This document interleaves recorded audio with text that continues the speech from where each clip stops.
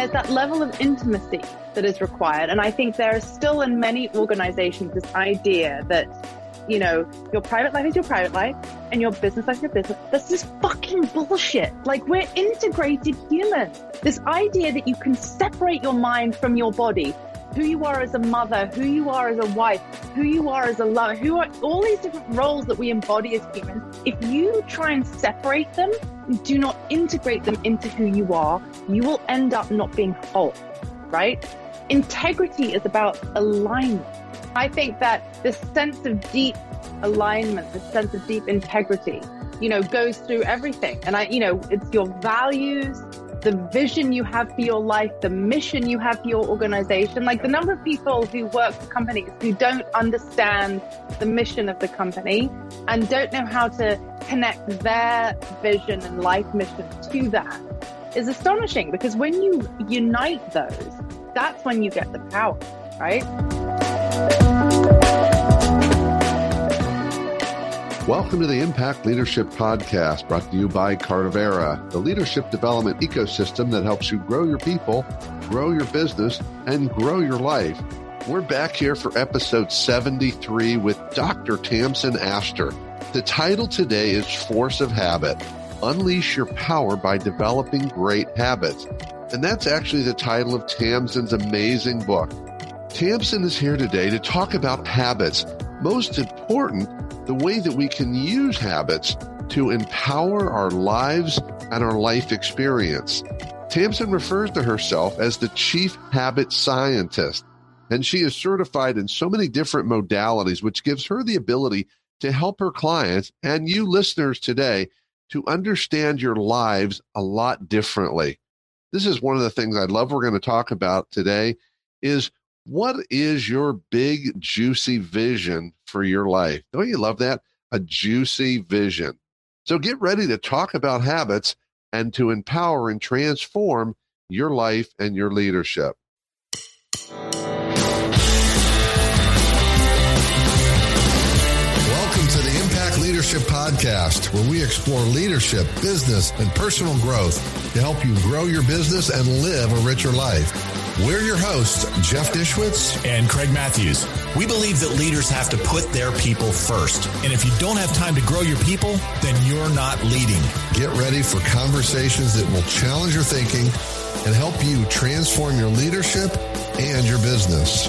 Welcome to your bigger business and bigger life. Craig and I have a very interesting guest today, Dr. Tamsen Aster. I actually met a couple of months ago. She now lives in my former hometown of Cleveland, Ohio. And here's an interesting tidbit. I met Tamsen on a virtual cigar smoking evening. So that tells you already that we know it's going to be fun. Tamsen is the founder and chief habit scientist. That's the first one I've ever met, of Yoga Brain Coaching. She's also an author. Her book is called Force of Habit, Unleash Your Power by Developing Great Habits. And basically, she works with clients and helps them unleash their superpower, which is their brain. Imagine that, actually using our brain for good. We are excited to have Tamsen with us, and I know it's going to be a fascinating conversation for everyone. So welcome, Tamsen. Yeah, welcome. Thank you so much for having me. I'm super excited to be here. So Tamsen, give us a little bit of the Tamsen Aster story. So I'm clearly from the Midwest, as you can probably tell by my spectacular articulation. Midwest where? Can't you tell? Can't you tell? So I grew up in London, moved to the US about 18 and a half years ago to do a postdoctoral fellowship, and ended up in Cleveland 13 years ago. I started as an academic. I love science and data and thinking about like the tangible information about the way our brains work, the way we engage in the world, how we spend our time, what's going on. And I realized, though, that academia was not my thing, because I found the fact that teaching was something that you were supposed to buy off. And there was sort of frowned on if you were a good, solid researcher. It was depressing to me, because I felt that, you know, teaching is a really exciting part of academia. I also didn't like the political fiefdom, you know, of the department. So when we moved to Cleveland in 2007, my husband got a tenure track job at Case.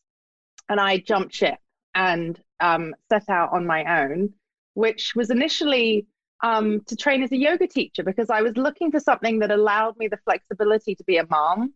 And yoga had kept me sane, you know, being a full-time working mom of 2 little boys. I taught yoga. I then branched into working with teachers, inner city kids, working with children on the autism spectrum and with ADHD, using yoga and meditation, and it was really fun. And then one of my children was diagnosed with cancer.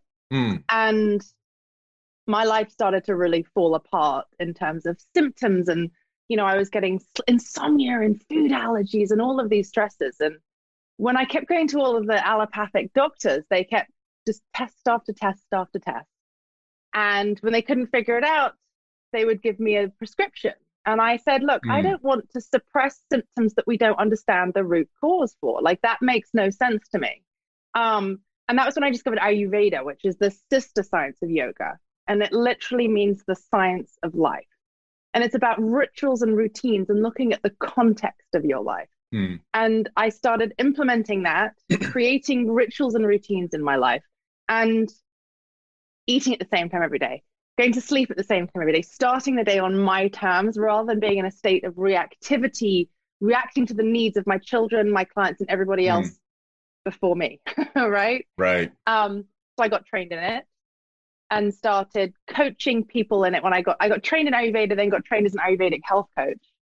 I then realized that I wanted a bit more of the quote unquote Western. So I did an executive coaching certification and a mindset training. And I basically, as things popped up that I was struggling to make sense of in my own life, I looked for different techniques and tools, and then I got trained and certified in them and wove it all together into the current business I have, which is that I am a chief habit scientist. And I coined that term because I was looking for a word that, you know, embodied my background in neuroscience and the belief and value I put on data and science and, you know, gathering that piece, but also like being the chief, like the, you know, the C-suite energy, right? But I also just really lean into habits and rituals. And there's something also very intuitive and feminine about that, right? I think I weave the East and West together, and the sort of the masculine, the feminine, the sun, the moon, because I think we've all got those energies. And if you lean into one more than the other, you're missing out. Wow, that's fascinating. So, Samson, say that again. Ayurveda? Ayurveda, yeah. Ayurveda. AYU. Yeah, tell us a little more about what that actually is in terms of the science of that. Sure. So if you take your hand and you blow on it, what do you feel? I feel pressure. I feel pressure, which movement. Is my breath. So you feel movement. What else do you feel? Some heat. Heat. I feel what else a little do bit you of feel? heat. A breeze, I guess, that I created. That's the movement. But you feel moisture too. You feel that? Not when he's in Florida. He's dried out. Right. Well, wait, it depends. You're right. If I blow on it, I don't feel the moisture. If I take a breath, I feel the moisture. And you exhale. Yes, I feel the moisture. Right. You exhale, you feel the moisture, right? So those are the 3 key elements of that are called doshas, that are the organizing principles of Ayurveda. The movement, which is vata, which is air and space. The heat, which is pitta, which is fire and water. And the moisture, which is kapha, which is earth and water. So it's the 5 elements arranged into 3 doshas. And the doshas are organizing principles that weave through our physical and mental body, that weave through the seasons, that weave through the time of day, and weave through how old you are. And what makes them really interesting is that most organizing principles look at just your body or just your mind, right? Or a particular part of you, right? So you think about like the Gallup Strength Finder or your horoscope, or like your body mass, or all of these different things. They look at a very specific, unique part of who you are. And what we know now is the deep, intimate relationship, which modern science is now backing up, between the mind and the body. And what Ayurveda does is it gives you a context of your own system, your own unique profile, and helps you understand which is the specific. and helps you weave that into the general, right? So for example, 10 a.m. to 2 p.m. and 10 p.m. to 2 a.m., that's fire. That's the fire energy in Ayurveda, right? So you think that's when the sun is the highest in the sky in the middle of the day. That means we have the most bile, the most agni, the most digestive fire in our gut. We should be eating our biggest meal in that time of the day. 10 p.m. between 10 a.m. and 2. Okay. That's the big window, right? Okay, so lunch. Gotcha. Right, lunch. That wind. So then you might say, well, hang on, like what about the fire at night? The 10 p.m. to 2 a.m. Many people will talk about that second wind, right? Be like, I was getting all relaxed and calm, and then I got that second burst of energy, right? That's the pitta fire. And what we know now, when you look at the backing up of the, the ancient 6,000-year-old wisdom that is Ayurveda with modern science, is that in that time window, the brain shrinks, the cerebrospinal fluid increases and washes out your brain. Your memories move from the short-term working memory to the long-term working memory. What we've found from studies of athletes is that you get the biggest muscle rebuild in that window. Your digestive tract gets cleaned up, but only if you're sleeping. And that 1 hour of sleep in that window is equivalent of 2 hours at any other time, night or day. Right? Wow. It's just so sexy, right? Like the East and West like coming together. Do you think? Like, what's so cool about Ayurveda is that you've got those like general principles, like when should we all be thinking about eating and sleeping? Like what's the season outside? What kind of food should we be eating based on that? Then you've got your unique profile and how that reacts to that, right? So you can probably tell that I have a lot of energy and that I move a lot and I talk really fast and I get ideas really quickly, right? That is a Vata Pitta combination, right? The Vata is the movement and energy. So that means that I naturally have a lot of energy in my system. When I'm in balance, it's great. Like I get ideas quickly, I'm on fire. When I'm out of balance, I go towards anxiety, right? Somebody with a lot of kapha, they're those earth mothers, those people who talk slowly, who are like the one you want to go and sit on the lap and hug when you're crying. The ones who just hold space. When they're out of balance, they go towards depression and lethargy and sleeping too much, right? So when you start to understand your profile, you can then understand how to support yourself based on, what time of day it is, what's going on in your life. And that's what to me is really fun about Ayurveda. Wow. So how do you talk about how you use that with your coaching clients? Because that's fascinating. But it sounds like part of that is getting clear on each person's, is profile the right word? Yeah. Okay. So profile, and then how do you integrate that into the work with them?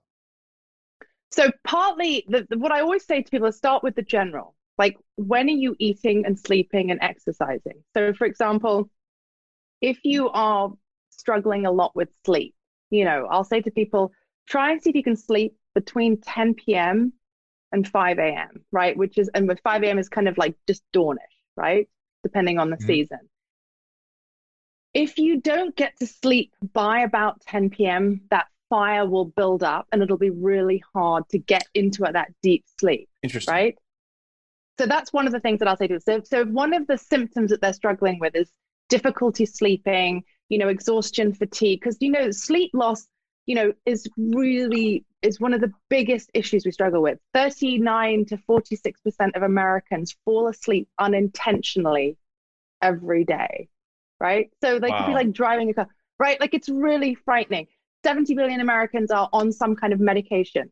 1 in 10 Americans have insomnia. Like we are in a state of chronic sleeplessness. And not only does it make you behave like you're drunk, in terms of like memory loss and impaired physical action, it also like ages your skin, reduces your sex drive, you put on weight. Like there's a whole load of really unpleasant side effects from it, right?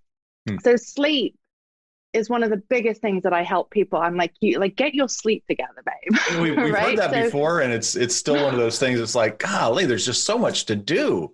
I mean, between wanting to learn or just get stuff done. But yeah, I hear what you're saying.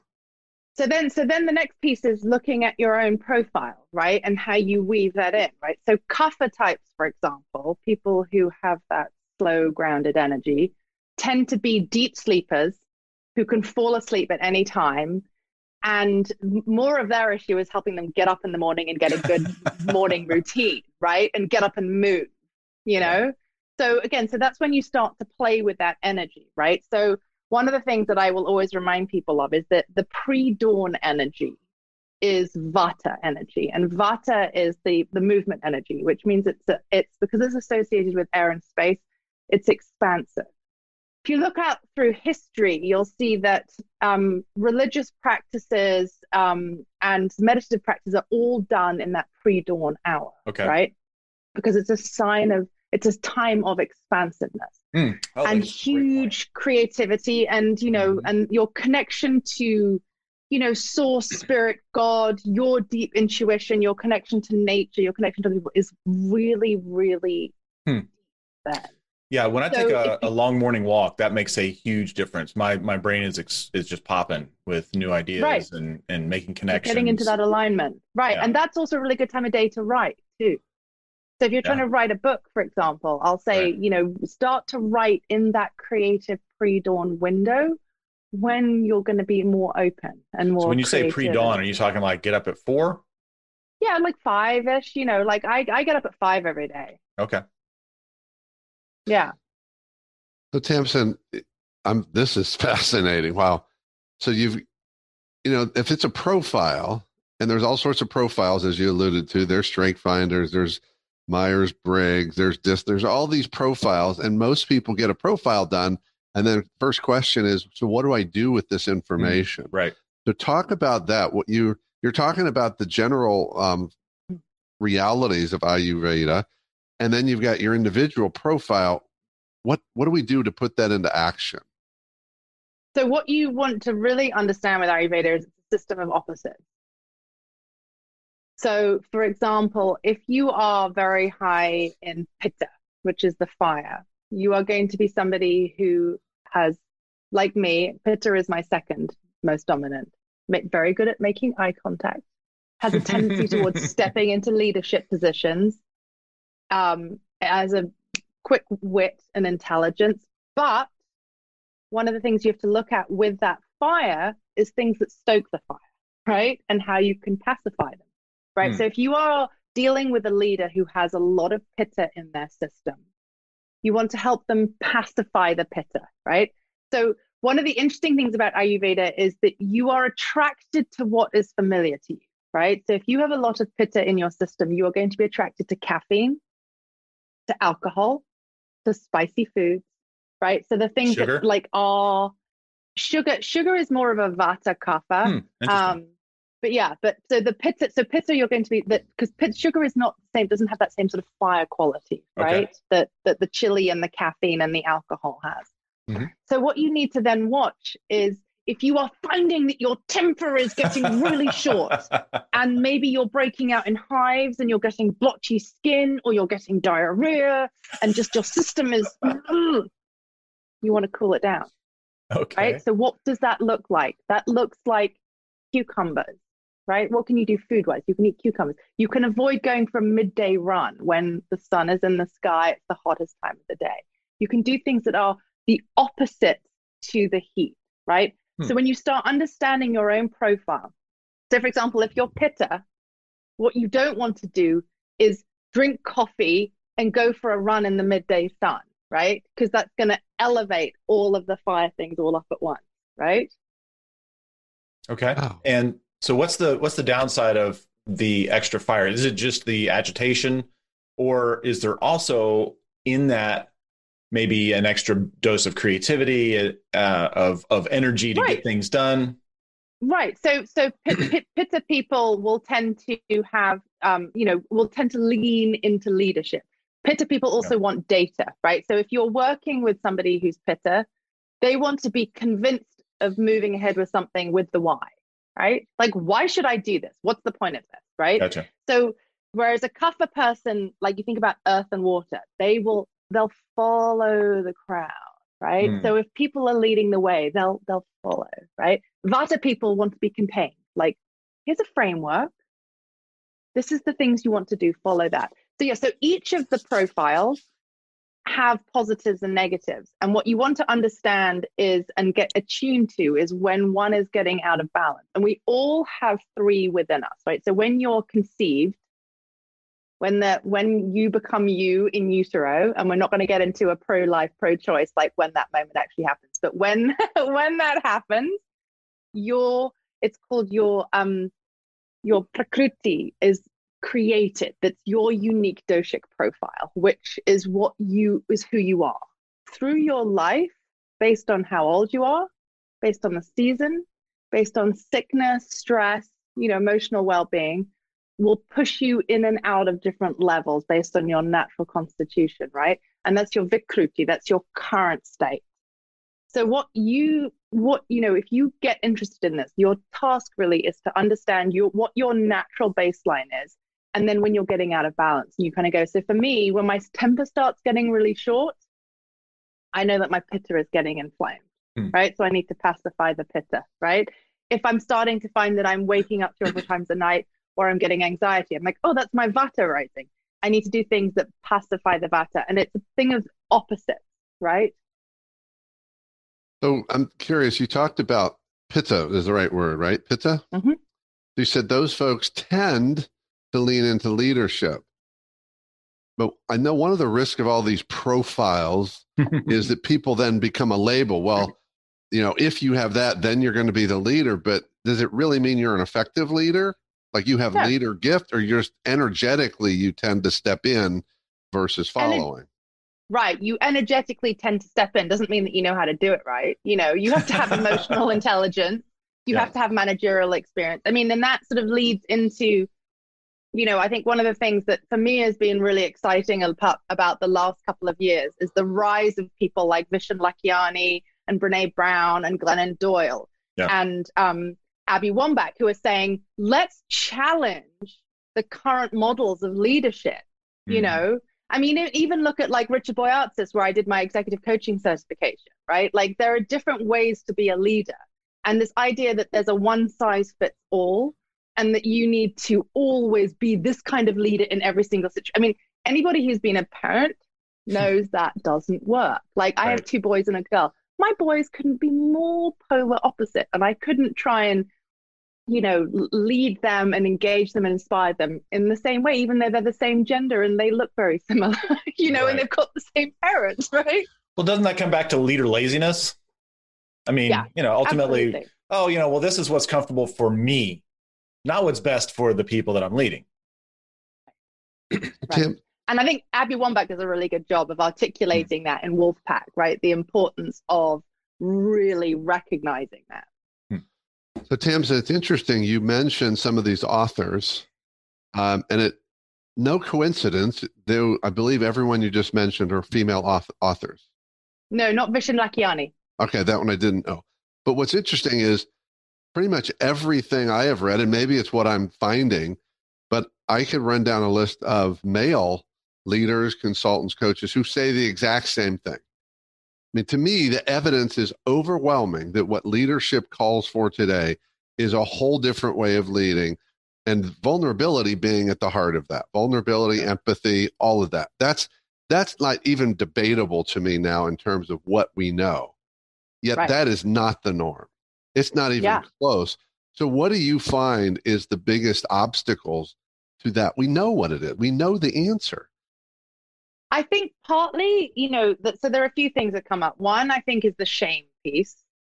I think there's still a big energy around, and it comes into all areas of leadership, like as a parent, in a business, in friends, and volunteer, like all areas that you step into a role of leadership, is this idea of shame and being able to admit that you're wrong, right? Because I think there's still this energy that if you are in a position of authority, if you are a leader, that's saying, I messed up, I'm sorry. I did that wrong. I made a mistake, right? There's still some difficulty with that. And I think that's partly because we don't encourage, I think it's partly our educational system. We don't encourage people to fail enough and be comfortable with failing. And if you've been an entrepreneur, the only way to grow your business is to fail and fail and then fail a few more times and continue to fail, because the people who fail are the ones who end up being the most successful, right? And so I think part of it is the failure thing.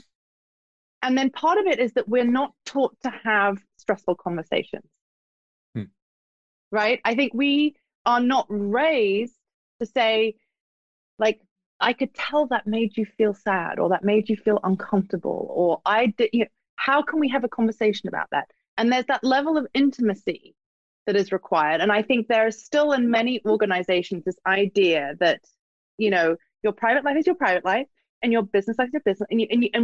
And like, can I swear? Okay. This is fucking bullshit. Like, we're integrated humans. This idea that you can separate your mind from your body, who you are as a mother, who you are as a wife, who you are as a lover, who are all these different roles that we embody as humans. If you try and separate them and do not integrate them into who you are, you will end up not being whole, right?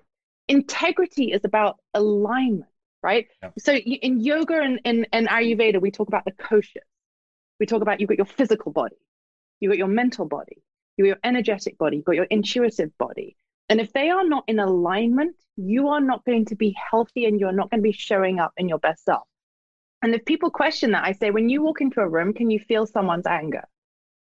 Yeah. Yeah. Like, you can feel their energy body emanating beyond the physical form, right? Yeah. You can feel their fear, their sadness, right? This is a real thing.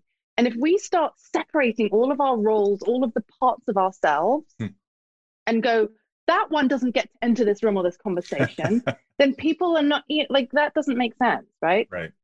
Well, you said something really powerful there that I don't think gets much conversation.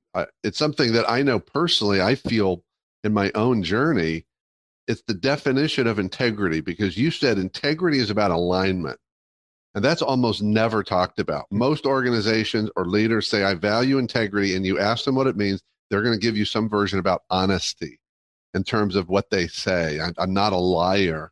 But to me, it is about alignment. And it's not only alignment in my body and in my energy, but also alignment in my views of the world. Like, that's something. Your values. Yeah. My values. So if I say I value this, but I act over here, I'm out of alignment. But a more subtle one is, I say, I'll tell you, I'll just go into it. Right now, I'm seeing it every day in the election context. Someone says because of their party, their view of this situation is X, but if it was the other party, their view would be the opposite. And to me, I'll say you lack integrity, because your opinion changed based upon your party and which party is. That's the lack of integrity to me.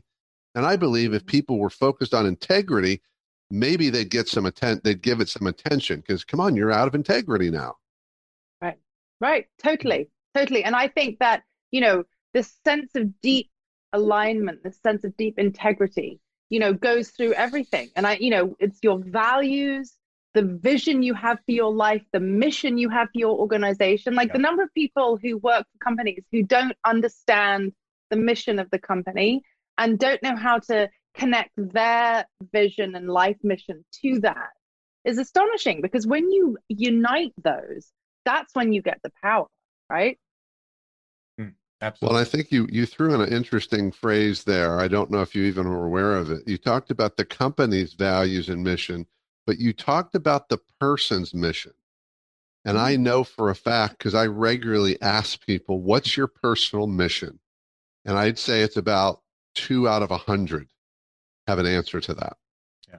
So they get caught up in some corporate mission, but they don't even know what their mission is. And they'll go, what do you mean my mission?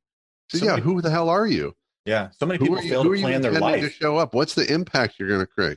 Tell me about you. What do you stand for? Yeah. Me personally, I stand for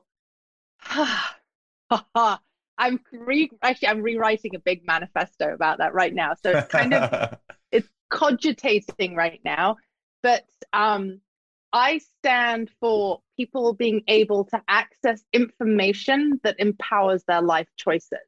And I think that the way to get there is to disrupt. I think my way to do that is to disrupt people, because if you look at the history of the civil rights movement, the history of the LGBTQ movement, to get their voices initially heard, they had to conform to the current model, right? So you look at the Woolworth counters, all of the Black people there wearing suits, ties, very smart, sitting there quietly, right? Conforming to the model of what, like the white male patriarchal model of what it meant to be a respectable person, right? You look at the first marches on Washington in the LGBTQ community, the lesbians had to wear dresses and skirts, the men had to wear pants, the gay men, right? There was this like, and that nobody joined. You look at Stonewall, that was when that whole idea broke open, right? So this idea of respectability as the only way to get your voice heard. So I want to disrupt that and say that you don't need to follow the current model to get your message heard, right? And that the bigger message is that when people have access to information about their body, about finances, about the planet, about all things, you empower them to make better choices, right? And particularly for women, people of color, LGBT, people who have been minimized and diminished. Those are the people that I'm like, I'm coming to support you, baby. That's great. Yeah, that's one of the things that Jeff and I are very passionate about as well. Yeah, wow. So talk more about this idea of what I heard you say is empowerment through disruption. So if you were sitting here so you're talking about some social causes and social issues. How do you translate that disruption and empowerment into your coaching clients? What does that look like? So that looks like you don't have to do it the way you should. I talk about that a lot in my book, right? It's like the research comes from this idea of the three selves, right? You've got the ideal self, the ought self, and the real self, right? And I take it on in terms of like the shoulds, because it's like, don't should on me, don't should on other people, right? Which of course is fun, right? Like, don't masturbate either, right? Like, I must, right? But this idea is we have the real self, right? This is, I'm a white woman, I'm 44, I live in the Midwest, right? That's the real stuff, right? Then there's the ought stuff, right? I ought to weigh this much. I ought to look this much. I ought to believe this much. I ought to make this much money, blah, blah, blah, right? And that's all the stuff that comes externally from culture, society, and so on. And then I feed with my own sort of negativity and fear, right? And then you've got your ideal self, which is what I want people to lean into, which is what turns you on? What legacy do you want to leave? What excites you about the world? Rather than you're a woman, you should go to college, get a lot of debt, get married, have kids, get a mortgage, right? Like, great. If that's the life you want, do it. Like, that's what I did, right? And then I realized, F that, like, that's not the life I want to lead anymore. And I stepped away from that. So what I want to empower people to do is wear what they want, love who they love, do the businesses that they want, as long as it's not hurting other people and it's lifting everybody up, right? A rising tide lifts all boats, right? I think there's this idea that, there's the fixed amount of money, and that if I have money, you don't have money. That if I have power, you can't have power. That if I'm, and I'm like, that's not the right way to do it, right? Because the zero-sum game is BS, exactly. So I think with my coaching clients, what I'm really empowering them to do is go, think about this big, juicy vision you have for your life, right? And if you work for an organization, how does that fit within the organization's vision and mission, right? Then that's the telescope, right? Like, where are you going? Then let's take the microscope. How are you spending your days? What are your daily habits? What are you doing that connects you to that? And then let's use some mindset to keep you on path. Because what's going to knock you off that path are the shoulds. Yep. So Or undermining ourselves. I'm sorry. No, go ahead. I was just going to say, or undermining ourselves by our beliefs. I am just not able to do this. I'm not able to learn that. I'll always be fat. I'll always be, whatever. And when we have those kind of beliefs, that undermines anything that we want to do. And what I found is, to your point about habits, is that's something that if we prepare our minds in the morning, our days can be radically different. Totally. Yeah, no, and I do that every morning. I move, I meditate, and then I sort of channel what I meditated out into my journaling, because part of my meditation process is visualizing what I'm creating. Very good. So Tamsen, to Craig's point about beliefs, I mean, I similarly believe that our beliefs are my beliefs are what get in my way, bottom line. Yep. Challenge, I believe, exists. There's a belief, that was no pun intended, is that a lot of those beliefs are not really fully conscious most of the time. Right. I don't, most people too, in my experience, for example, yours about weight, most people don't look in the mirror and say, I'll always be fat. They don't actually say that, but what they feel, but their brain's telling them, you're the fat kid, you'll always be that. So what do we need to do, or what are your clients, how do you help them get through these unconscious beliefs that are in the way, but they're not necessarily conscious beliefs that they have? So what I start with is explaining the psychocybernetic loop, right? Which is that your beliefs create thoughts, your thoughts create feelings, your feelings create actions and words, and that then creates results, and your results then feed your beliefs, right? So that's the psychocybernetic, and the cybernetic loop, like mechanism, is like the thermostat in the house, right? It's constantly like set, right? And it's like, we're correcting, feedback loop, right? This is this loop, right?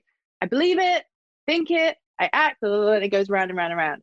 So if you can identify the belief, you can change it, right? So if you can identify the belief, you have to recognize that it's a decision that you have taken, right? Your beliefs are decisions you've taken, and you can change them, right? So if you can identify the belief, you can go there.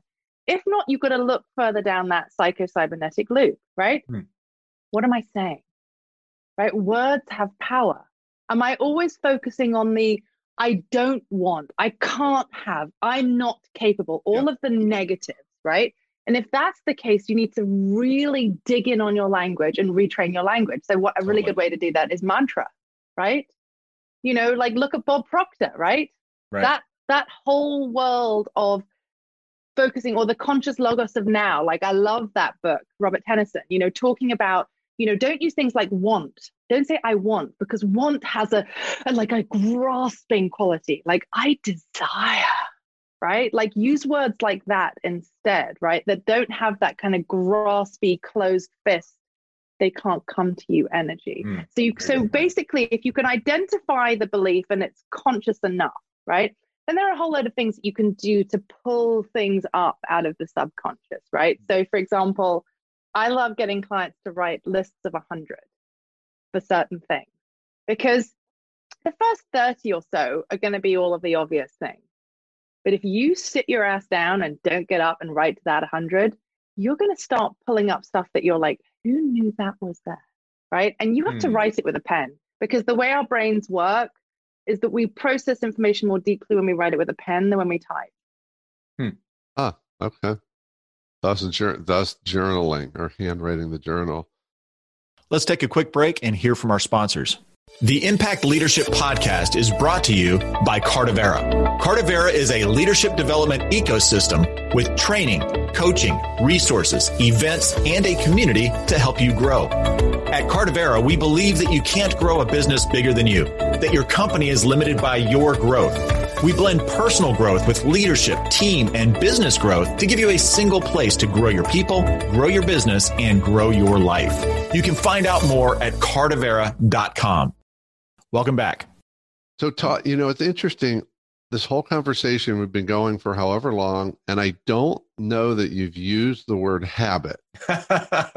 So talk about, as the chief habit scientist, and I know you've been talking about habit this whole time, right? But you haven't used the word. So give us that context of where does the idea of habits fit in this? Sure. So, firstly, one of the things that I like to remind people is that the definition of habit is negative, right? It's something that you find hard to stop doing, right? If you look up the definition. So that freaks out. And a lot of people will use habit in a negative context, right? I've got a bad habit of drinking a bottle of wine if I open it, watching 4 episodes of Netflix, like they talk about in the negative, right? So wait a minute, just so I'm clear, opening a bottle of wine and drinking the whole bottle is a bad habit? Yeah, baby. You're going to fog those channels. So when I think about habits, it comes into a lot of different places, right? One, I talked a lot about mental habits, right? Mindset, those are mental habits. So I've been talking a lot about how those factor in, right? Looking at your bigger vision and mission, that factors into your habits because you have to make it a habit to look at those, because only about 1% of the world, I think it's 16% of the world, takes a moment to reflect on and like write their habits down. And then I think it's like 4% actually, follow through on it, and 1% revisit it. But so part of that whole process has to be a habit too. But one of the things that is really important about habits, which is where people get lost, and one of the things that I am a huge advocate for with respect to habits, is understanding the neuroscience of habits, right? And most people, when they think about habits, they just think about the behavior, right? They think about the action, the going to the gym, the not going to the gym, the, eating the cookie, the not eating the cookie, the fill in the blank, right? The going onto Facebook and rather than going to check your email, whatever the quote unquote bad habit is, they think about the action. Habits are actually made up of 3 parts: the cue, the thing that triggers the habit; the behavior, which is the middle bit, the action; and then the reward. So habits are made up of 3 parts. And when you look at New Year's resolutions, which we're just coming up to, and it's always a really fun, juicy time of year for me, because by February, 92% of people have quit their New Year's resolutions. One of the key reasons is they haven't looked at the cue and the reward. They haven't looked at what's triggering the habit cycle and what they're getting out of doing the habit or not doing the habit, right? And so they're using willpower to muscle through. And willpower is like a fatigue. Like willpower does not last, right? That's why you have to create these systems, right? We make 35,000 decisions every day. Wow. 35,000.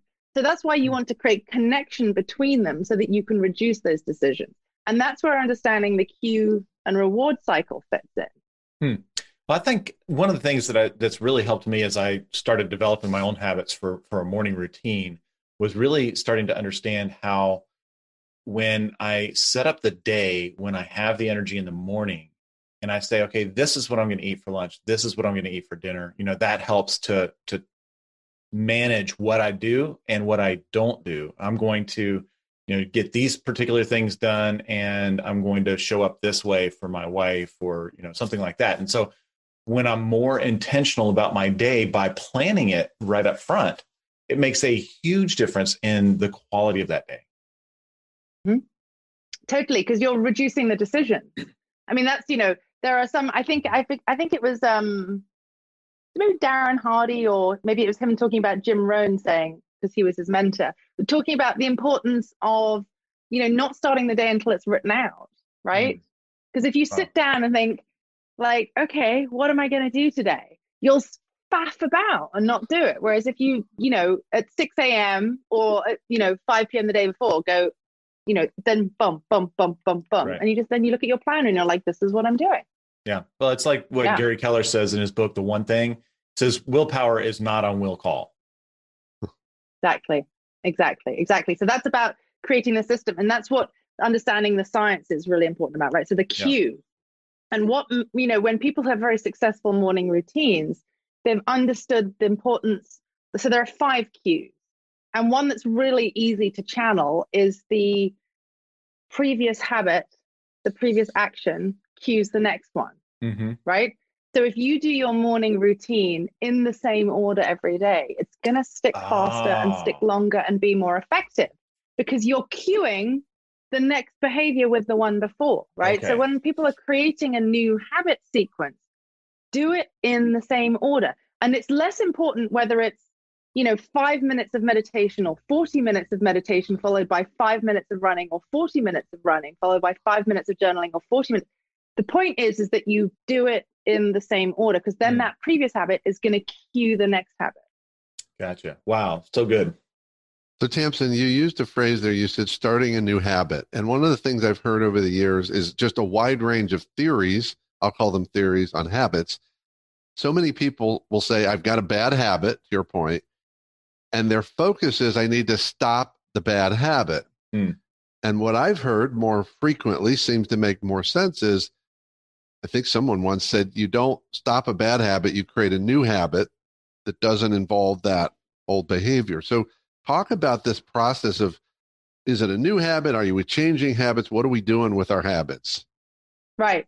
So one of the reasons it's really hard to completely break a habit is what happens when you create a habit. When you create a habit, you're creating deep wiring, right? So you probably heard that expression, what fires together, wires together. It was Donald Hebb's book in the 1940s. He coined that phrase. And what he's talking about is the myelination between the neurons, which is basically like, if you think about like a headphone set, it's the rubber or the plastic on the outside, which makes the signal travel more quickly. In our brains. In your brain. And the ancient yogic texts talk about it as like the grooves in the brain from the wheels of the cart horse, right? Once they're there, they're not going away, right? So in terms of getting rid of a quote unquote bad habit, I try to avoid using bad habit, and I'll talk more about like habits that don't serve you, because when you start getting into the judgment thing, you end up feeling really shitty about yourself, and you shame yourself, and it makes it much harder. But you want to just think about replacing it. So, that's why things like, AA are so effective, right? So you're replacing with something else, right? So you want to think about how you can replace one habit with a new habit. Yeah. So when you're doing that, it takes a while, but you, again, want to look at what's the cue, right? So one of the cues that is a big one is emotion, right? I feel this way and I do this thing, right? Somebody calls me up, I flip them the bird, I honk my horn, right? Like somebody sends me an email and I have a glass of wine, right? It's often like that. There's that emotional reaction, right? Is a big cue that we have to learn how to navigate, right? So what you want to look at is, what is cueing this? What is the thing that's triggering this habit cycle? And when I'm feeling that, if it's emotion, if we're working that one, what is something I could do instead, right? So you are figuring out a different path, right? Which is going to give you a reward that's positive. And one of the things that I will say to people about thinking about that is that after a while, the habit cycle, the reward will be, the behavior cycle itself will give you the reward, right? So for example, if you think about going to the gym, if you haven't worked out in a few months, you go back to the gym. The first week is horrible, right? You're tired, you're fatigued, I experienced that recently. Right? But then after a while, you're like, clothes fit better, I've got more energy, I'm sleeping better, I look hot, right? And so you don't need the reward because you start to feel it, right? Yeah. But in that initial stage, when you're trying to cultivate it again, you can give yourself a reward that has nothing to do with the thing. So it could be, if I get to the gym that day, I'm going to go and get myself a $5 drive-through coffee that I normally wouldn't buy. And I'm going to do that for the first week until I start feeling the inherent reward of the habit building, right? Like I think about it with kids, like, when you potty training kids, like you give them gold stars. Like my teenage sons don't need gold stars anymore, One would hope. Right? Like, but it's about building that reward cycle. I mean, you can also with habits, the other one that is the stick and the carrot, right? For some people, the stick works better than the carrot. So during the election cycle, one of the ones that I was saying to people is, if you are really committed to something and you really want to do it, but you're worried about your ability to follow through, write a check for an uncomfortable amount of money to an organization that is everything that you hate and despise and would not want your money going to. Give it to a friend of yours. And if you don't run that 20 miles a week for a month, lose that 10 pounds, whatever it is that you're committing to, they have to mail the check, right? Wow. Or hey, I could just write a check and say, okay, Julie, this is for clothes for you if I miss this target, right? but you're going to get a reward out of that. Yeah, that's right. Yeah, that's a little sneaky bypass, Craig. I'm not buying that one. So Tamsin, you raised something really interesting. In this process of habits and shifting from the habits that don't serve us, I'm going to give you a really quick example. How important is it for them to really understand where that habit comes from? And here's my example. I have a very close friend who struggled with smoking for decades. It's one of those, I really want to quit, and he would try everything and couldn't find his way. And the reason he found his way away from that habit is that we went through a process with him that helped him understand that the driver of his smoking had come when he was a little kid who had learning disabilities and went away and was put in the special kids room.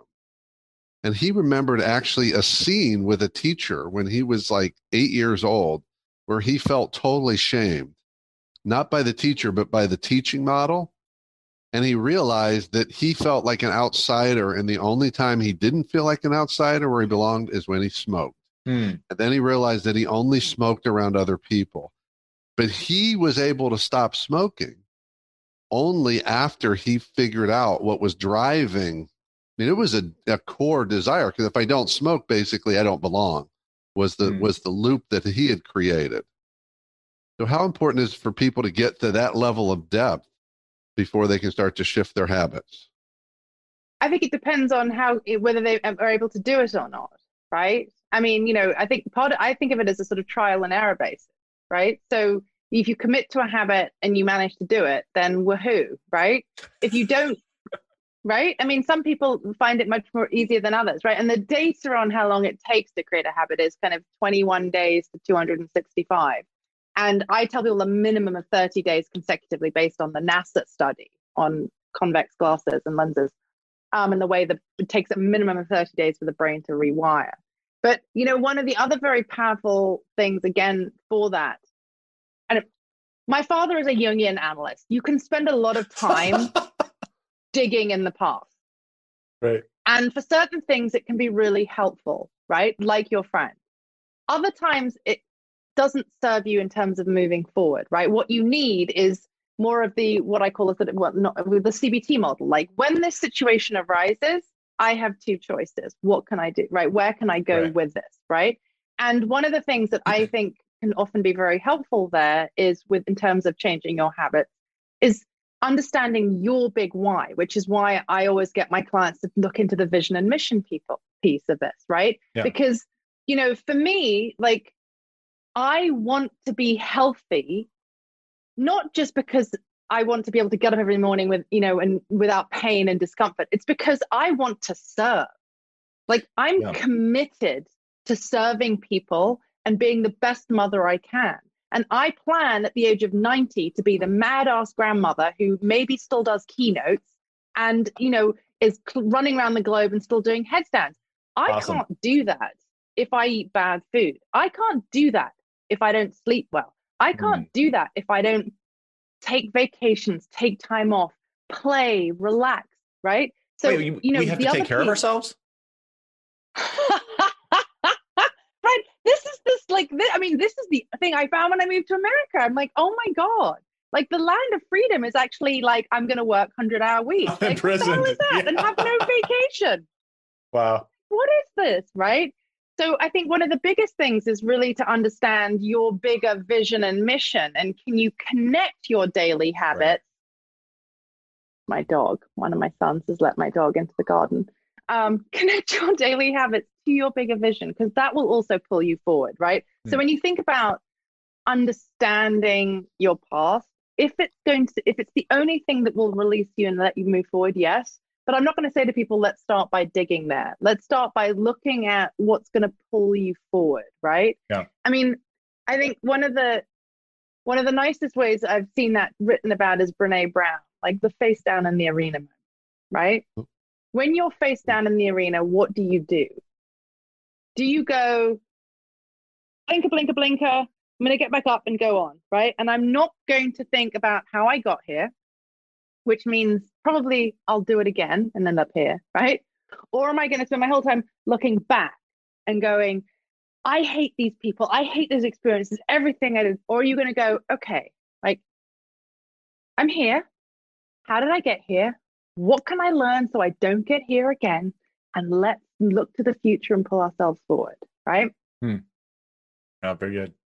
Yeah, one of the things that, as we talk about building habits, and one of those things that are kind of an extrinsic motivator, sort of intrinsic, is what you have on your wrist. You have the Apple Watch, and with mine, I'm at like 700 days of hitting all of my move and stand and exercise targets on there, and I don't want to miss a day, right? So it's one of those things that's kind of like saying, okay, you got to do this because I want to not break that streak. So that's actually been really helpful. I also have another app on here called Streaks, which allows me to say, okay, these are the things that are going to help me build the right habits. I'm spending this much time doing this. I'm sleeping 6+ hours a night. I'm doing these different things. And I get to, say, hey, yeah, I did that today, right? And so it builds this series of streaks that I can say, hey, all right, I'm accomplishing something. I don't want to break that streak. How much is that? Right. How effective is that compared to maybe other strategies for developing habits?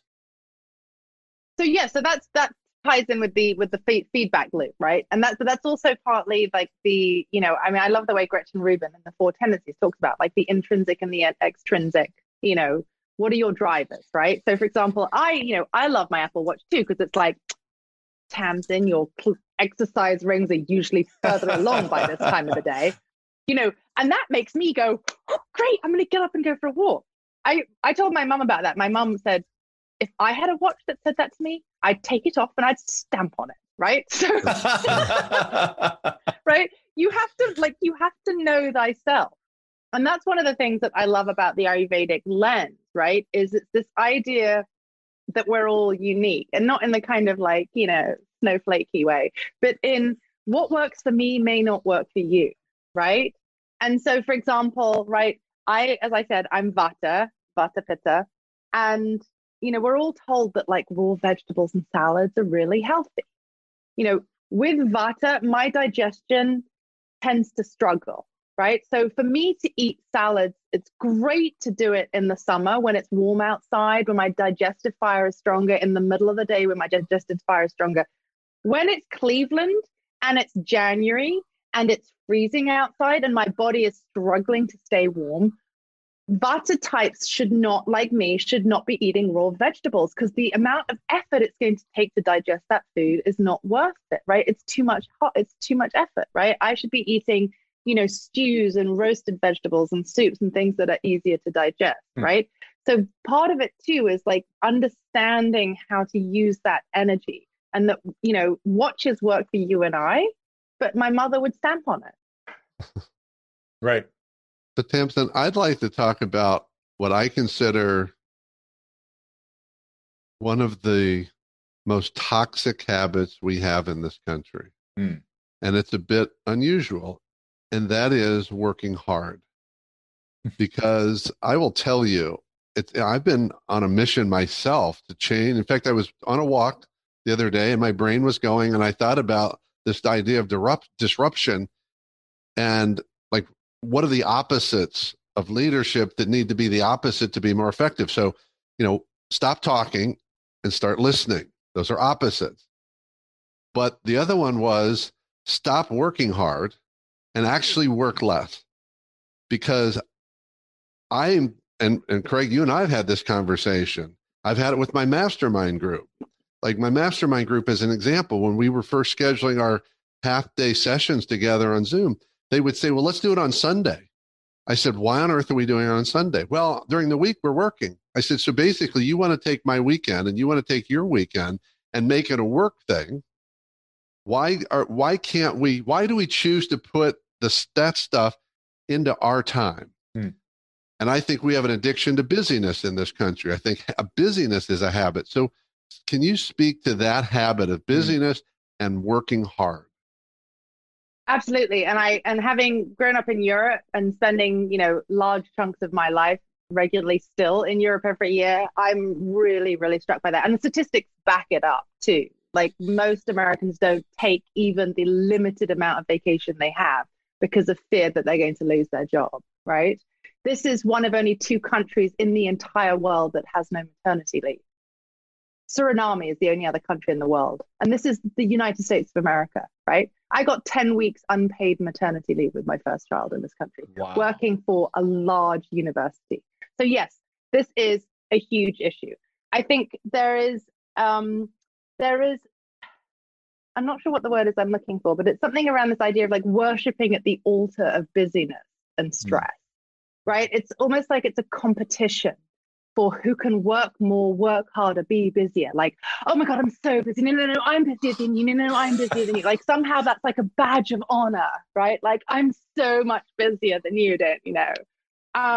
And I think that it's, the more and more sick people get, the more and more, from things that are preventable. I mean, I think that's one of the things that is a huge sort of ding, ding, ding, ding, ding, right, in this country, is the amount of preventable diseases that people have, right, that could be prevented by eating well, exercising more, sleeping more, in having the time to cook food that is healthy and nutritious, right, and not be in this kind of fast.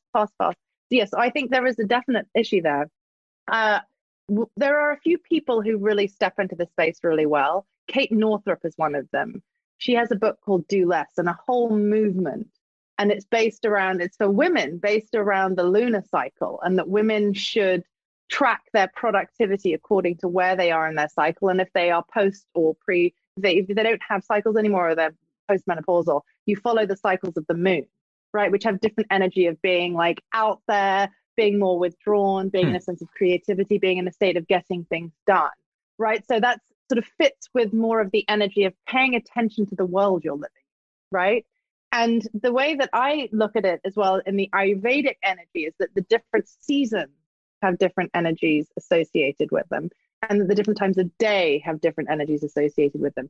And when you don't fight the natural energy out there, it makes it easier.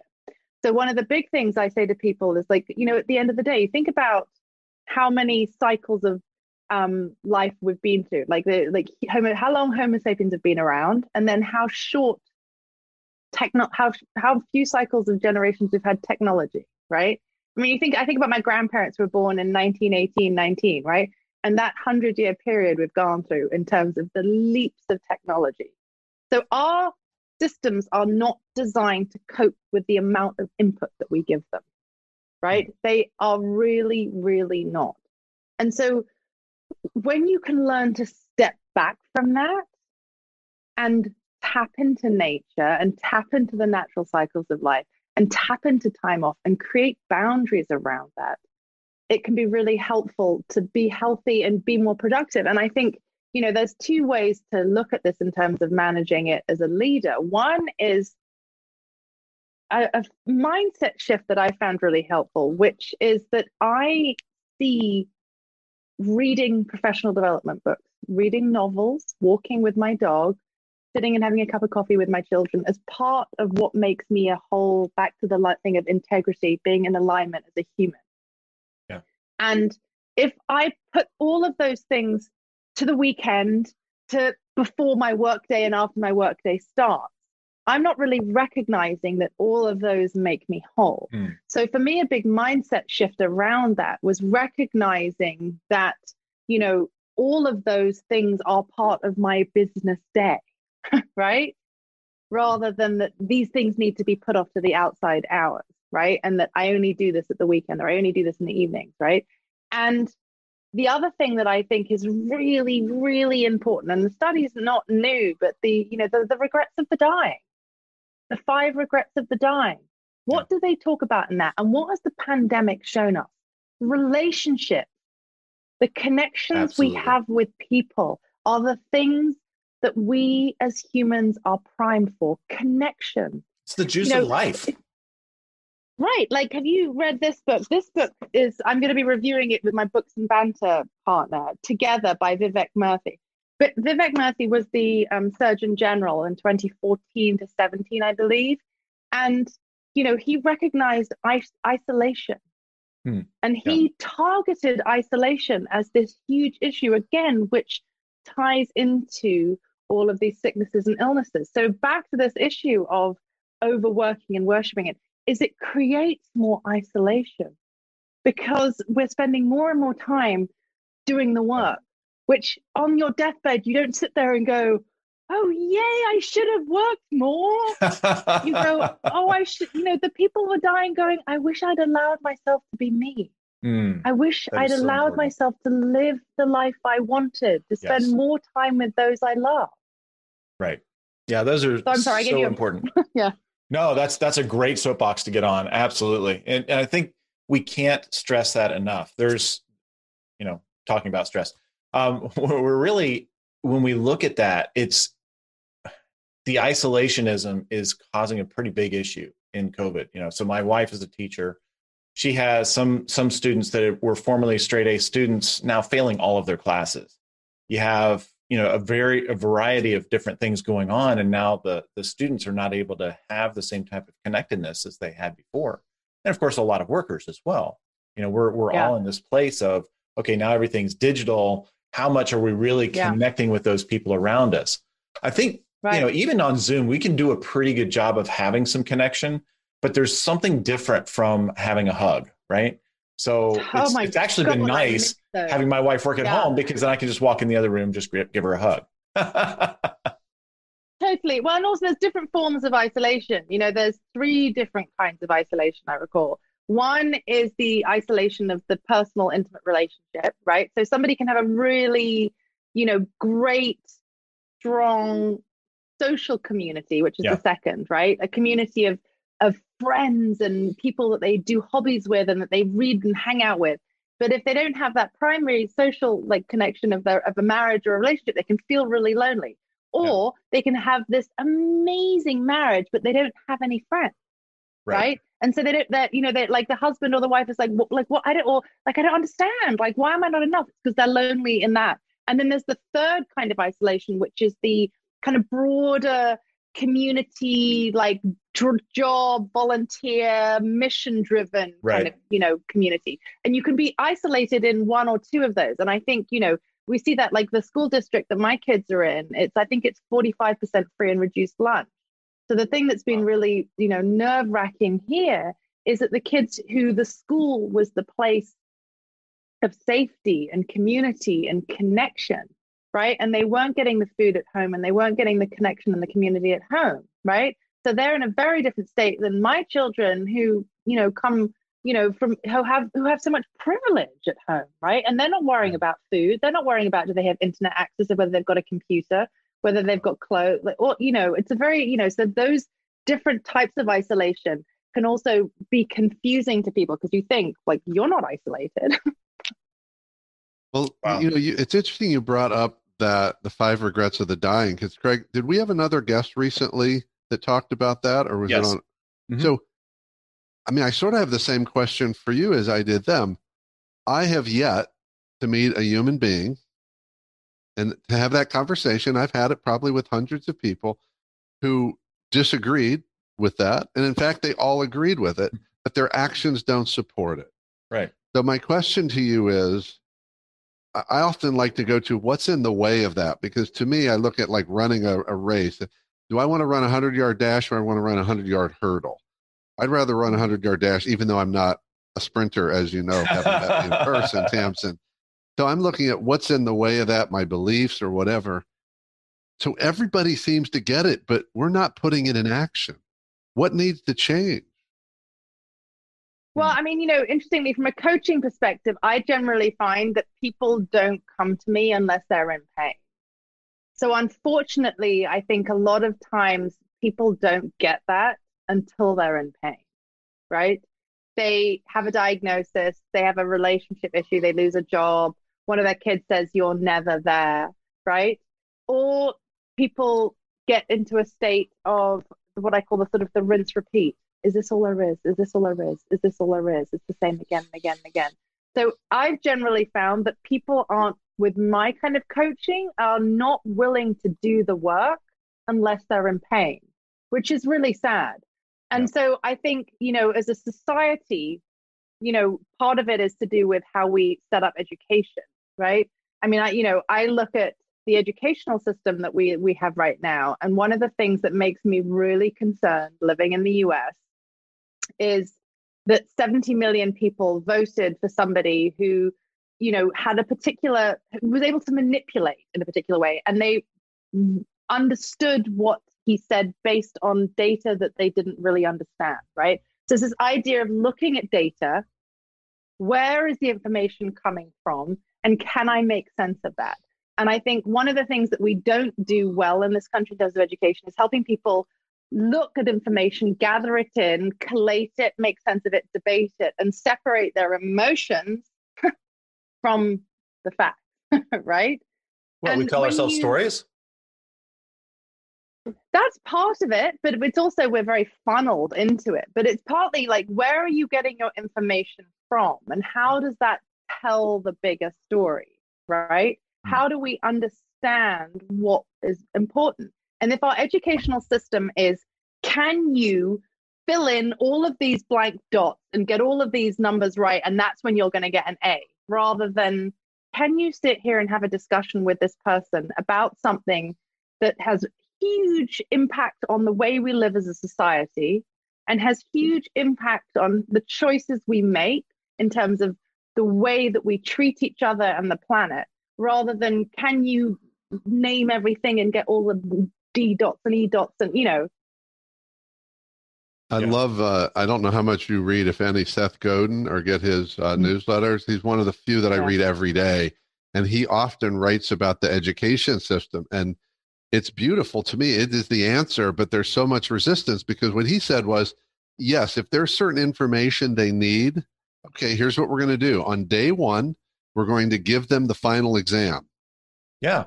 Totally, and they're going to spend the time, they can spend part of the time learning all those answers that you believe they need, but we're really going to spend the course learning to ask questions, learning to be thoughtful, learning to be discerning, learning to process information. We're going to teach people how to think for themselves. And then at the end, and the feedback is, well, but then everybody will get an A. So, wow. What's wrong with that? What's wrong with that? They learned the information that you said they needed. It was no longer a memory test, and they all grew through the process, and they all grew differently. We're not going to grade people on personal growth. That's not the standard. So I think it's brilliant, but we are so institutionalized.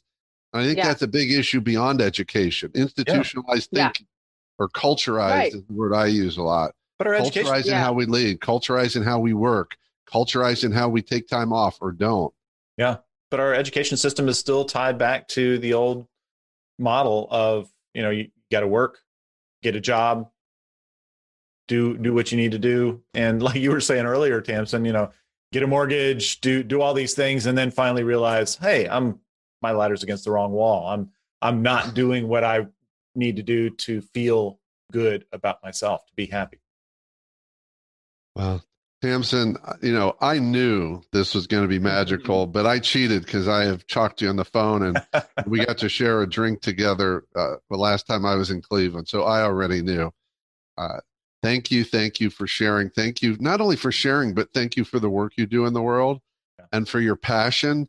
We were talking about this on a mastermind yesterday, that so many people say they're passionate, but borrowing Mark LeBlanc's word, they're really just interested.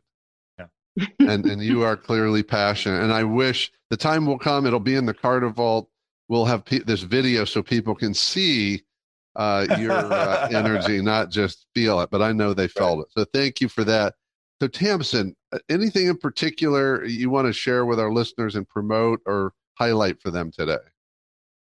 Sure. Yes. I am launching a 4-week program in January, which I'm really excited about, which will continue in different variations and cycles, where I'm going to help people process this version is going to be processing 2020. So doing a little bit of that, looking back, what worked, what didn't, in 4 key areas that I think are really important, and follow a yogic philosophical framework for creating your amazing life and business, and doing some deep, juicy reflection, and then creating an action plan for stepping forward. So I'm calling it the Call to Clarity 2021. So if anybody's interested in that, please reach out and contact me about that, because I'm super excited about that. So how can they contact you? They can find my email, tamsen@tamsenaster.com. Okay. I'm also on all the handles, Tamsen Aster on Instagram, on Facebook, on LinkedIn. Okay. And we'll, of course, put those in the show notes as well. Absolutely. So we always wrap up with a couple questions. And the first one for you, Tamsen, is what's the book? Capital THE. What is the book people need to read? So the book that, really changed my life in terms of thinking about leadership this year was The Buddha and the Badass by Vishen Lakhiani. By whom? Right? Vishen Lakhiani. Here it is, right here. Yeah. And you can see I've got all these tags in it. So Vishen Lakhiani started Mindvalley, which is this huge platform, right? And it's also one of the biggest companies which had no startup money, which is fascinating. But what's really brilliant about this book is that he weaves together the two energies, which he thinks, and I also believe, is vital for being successful in business and in life, which is the badass energy, which is the sort of disruptive entrepreneurial energy, the willingness to think differently, do it differently, not accept the status quo. And the Buddha energy, which I'm also a Buddhist, so of course that was very appealing to me in terms of the title, but he talks about the Buddha energy in terms of tapping into intuition, being willing to slow down and get back to the beginning, back into alignment in integrity. Because when you do that, the universe will speak to you, right? Like, all of the law of attraction, all that stuff that so many people poo-poo, we know the stuff works. If you don't embody and action intuition and you get that ding of I need to call that person today, I need to email. Whenever I do that, they're like, you were on my mind, right? We know the stuff works, right? So that's what he talks about in there. And it's an updated version, if you will, of his initial book, which is The Code of the Extraordinary Mind. And he basically lays out how to structure your business around that, which to me is fascinating and brilliant. So everybody needs to read this book because it's amazing. The Buddha and the Badass. Well, that's a great transition to the next question, which is, I love movies. So what's the movie, television series, scene, quote, character, whatever it is that speaks to you about leadership? So I loved the movie, and I've watched it multiple times, Moonstruck. Oh, yes. Right? Such a good movie. Yes. But the line in it that just always comes back up again and again is when Olympia Dukakis is sitting there having dinner on her own. She ends up being joined by the professor, who's been dumped again by one of his students. And he's just like, I don't understand. They come in, they're really young, they think everything I do is interesting. Don't shit where you eat. That's what she said. So for me, in terms of speaking to leadership, it's about understanding boundaries. It's really, really important to understand your boundaries to be a good leader and a good human in any relationship you have. And that involves a number of key things. One is, what feels good to me? What do I need or not need in this situation? What is appropriate? And then how can I communicate that with the people who need to know and understand that? Yeah. Yeah, it's so good. We have agreements with people who are close to us. It's like, if I want to make some massive changes, I'm going to enlist my wife's help rather than just say, hey, this is what I'm doing. Because she's an incredible support in the things that I do. Well, thank you, Tamsin. And it was awesome to see you. Yes. So fantastic. Great conversation. Thank you so much.